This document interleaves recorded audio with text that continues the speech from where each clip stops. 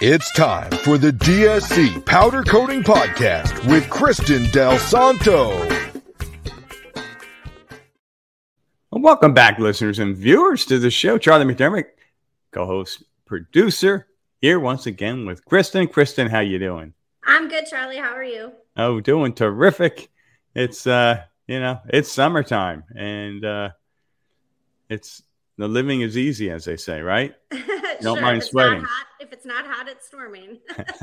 Welcome to South Florida. It's funny. I got a text from my sister up in Pennsylvania the other day. She said, "Is it hot down there?" I'm like, "You do realize we live in South Florida or Southwest or wherever." Anyway, I know. All right. So we have an important topic today, and it's about those thinking about powder coating at home. Is that something you advise? And if not, why? Well, so obviously people like to, do it at home by themselves, different projects, and powder coating can cause a few issues. I have three things that I really want to talk about: how expensive some of the equipment is, the safety that, I don't want people to run into problems being unsafe. And then, do they have the skills to do the powder coating themselves, really? Yeah. I would imagine, it's like a surgeon. You don't do the first surgery and go, "I got this." Exactly. A bit of an art. Yep. All right. Well, let's go with the first one. Sure. So just so people know that, when you want to do a sandblasting project at home, sandblasting is the first step of powder coating. And I did a little bit of research and found that you can rent a sandblaster yourself. It's going to cost you about $700 a day. So that can be very expensive, and then if you don't want to go that route and you just go to sanding, hand sanding or using some sort of a paint remover, again, time consuming and, again, you're putting money into the project. So it could be expensive. Yeah. Plus, I'm guessing it's a once every now and then piece of equipment or pieces of equipment that, of course, in Florida, not a whole lot of storage. You got to find a place to store that stuff. Very true. Very true. Yeah. Okay. And what else? What other concerns should we have? So I'm thinking safety is a huge issue, obviously, after money, which maybe they should be reversed as far as concerns. Remember that powder coating requires high voltage. We run an electric current through the piece of metal. So by doing that, you run the risk of possibly shocking yourself if you're not paying attention and you touch where the current is running, which could be, not feel so great. With that, there's also arcing. If you don't do it correctly, you could have arcs of electricity between your project that you're working on and possibly the powder gun, because we have to remember that the powder coming out of that gun is electrically static charged. So electricity wants to follow the path of least resistance, so you run the risk of arcing as well.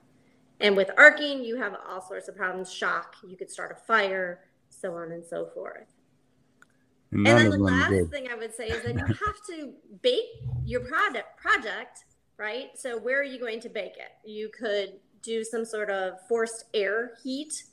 You could put it in your home oven, which is highly unrecommended because once you put that powder in your oven and you're baking your product or your project, there are fumes that are given off, and now you've made your home oven pretty much not usable for food after that. And how hot do your ovens get? What's the optimal temperature? So we tend to keep them around 400 degrees, which, a household oven can, bake at 400 degrees.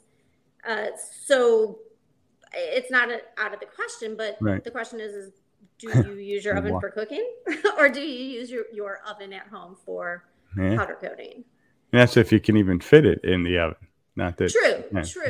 I'm thinking like a lot of home, projects could be like, oh, let's powder coat some fun Yetis for, a bachelorette party. Well, you don't think of that after you put these in your oven and baked them. Yeah, they look awesome. And, you know, how fun is that? But now you can't use your oven because of all the toxins. I mean, just think about, you know, you cook a pizza and it spills off into your oven, how big of a mess that makes. Yeah. Yeah. And now you're talking, you know, chemicals spilling over in your oven because the powder is going to probably fall off a little bit when you set them in there. Okay. So you definitely need to be careful about that. And how do you get it in the oven without disturbing the powder coating? So in our facility, everything is hung. So once it is hung and it is powder coated, we roll it on our big, huge carts in there. So, you know, as you're rolling it, obviously it's going to vibrate and there's going to be powder that falls off.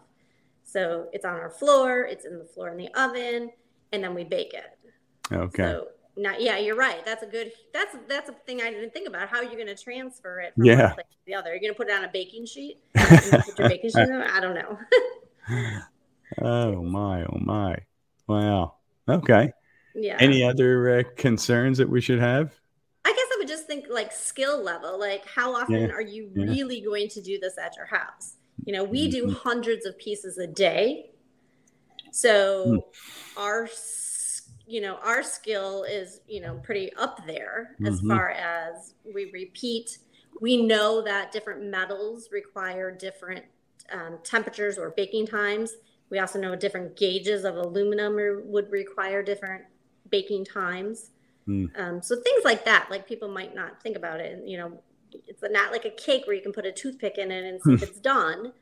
You really need to know what you're baking. Are there oils inside of this? Are there, you know, any water that may not have dried out and now you're going to bake that in there, and you have to remember that water is going to boil at that temperature, so you have to be careful of that. Are there any rubbers or plastics involved? So our guys are really good at catching those types of things. And how do you know how long to bake it? You know, a lot of it is based on the manufacturer of the powder's recommendation. Okay. It's also, I think, just experience. You learn really fast what needs to be, you know, baked longer than others. So steel definitely has to be baked longer than aluminum type of a thing. Yeah. And can you overbake? You can overbake. So it actually, if you overbake the powder, it will look a little burnt. It will alter the color a little bit. Wow. So much to know. Okay. Well, you talked me out of doing my home project of powder coating. Not that I would ever dream of doing something like that, but, you know, good to know. Sure. Yeah. But I would imagine I'm not a crafty person, but there are a lot of people out there that look at that as, like you said, wow, cool way to, you know, put together the, the eddies for the wedding and all that. Yeah. Neat. Okay. Yeah. So. Well, anything else that we need to add to that? I don't think so. Yeah. Love it. All right. Well, I'll let you get back to things there. Thanks for filling us in and saving your listeners a lot of money, a lot of time, and more important, keeping them in their ovens working. Yes, keeping them safe. And, you know, I mean, that's our priority, right? Yeah. Amen. All right, Kristen. We'll see you in the next episode. Sounds great, Charlie. Thanks so much. Have a great day. Thanks for listening to the DSC Powder Coating Podcast. To learn more about DSC powder coating and blasting, go to dscpowdercoating.com or call 239-676-9167.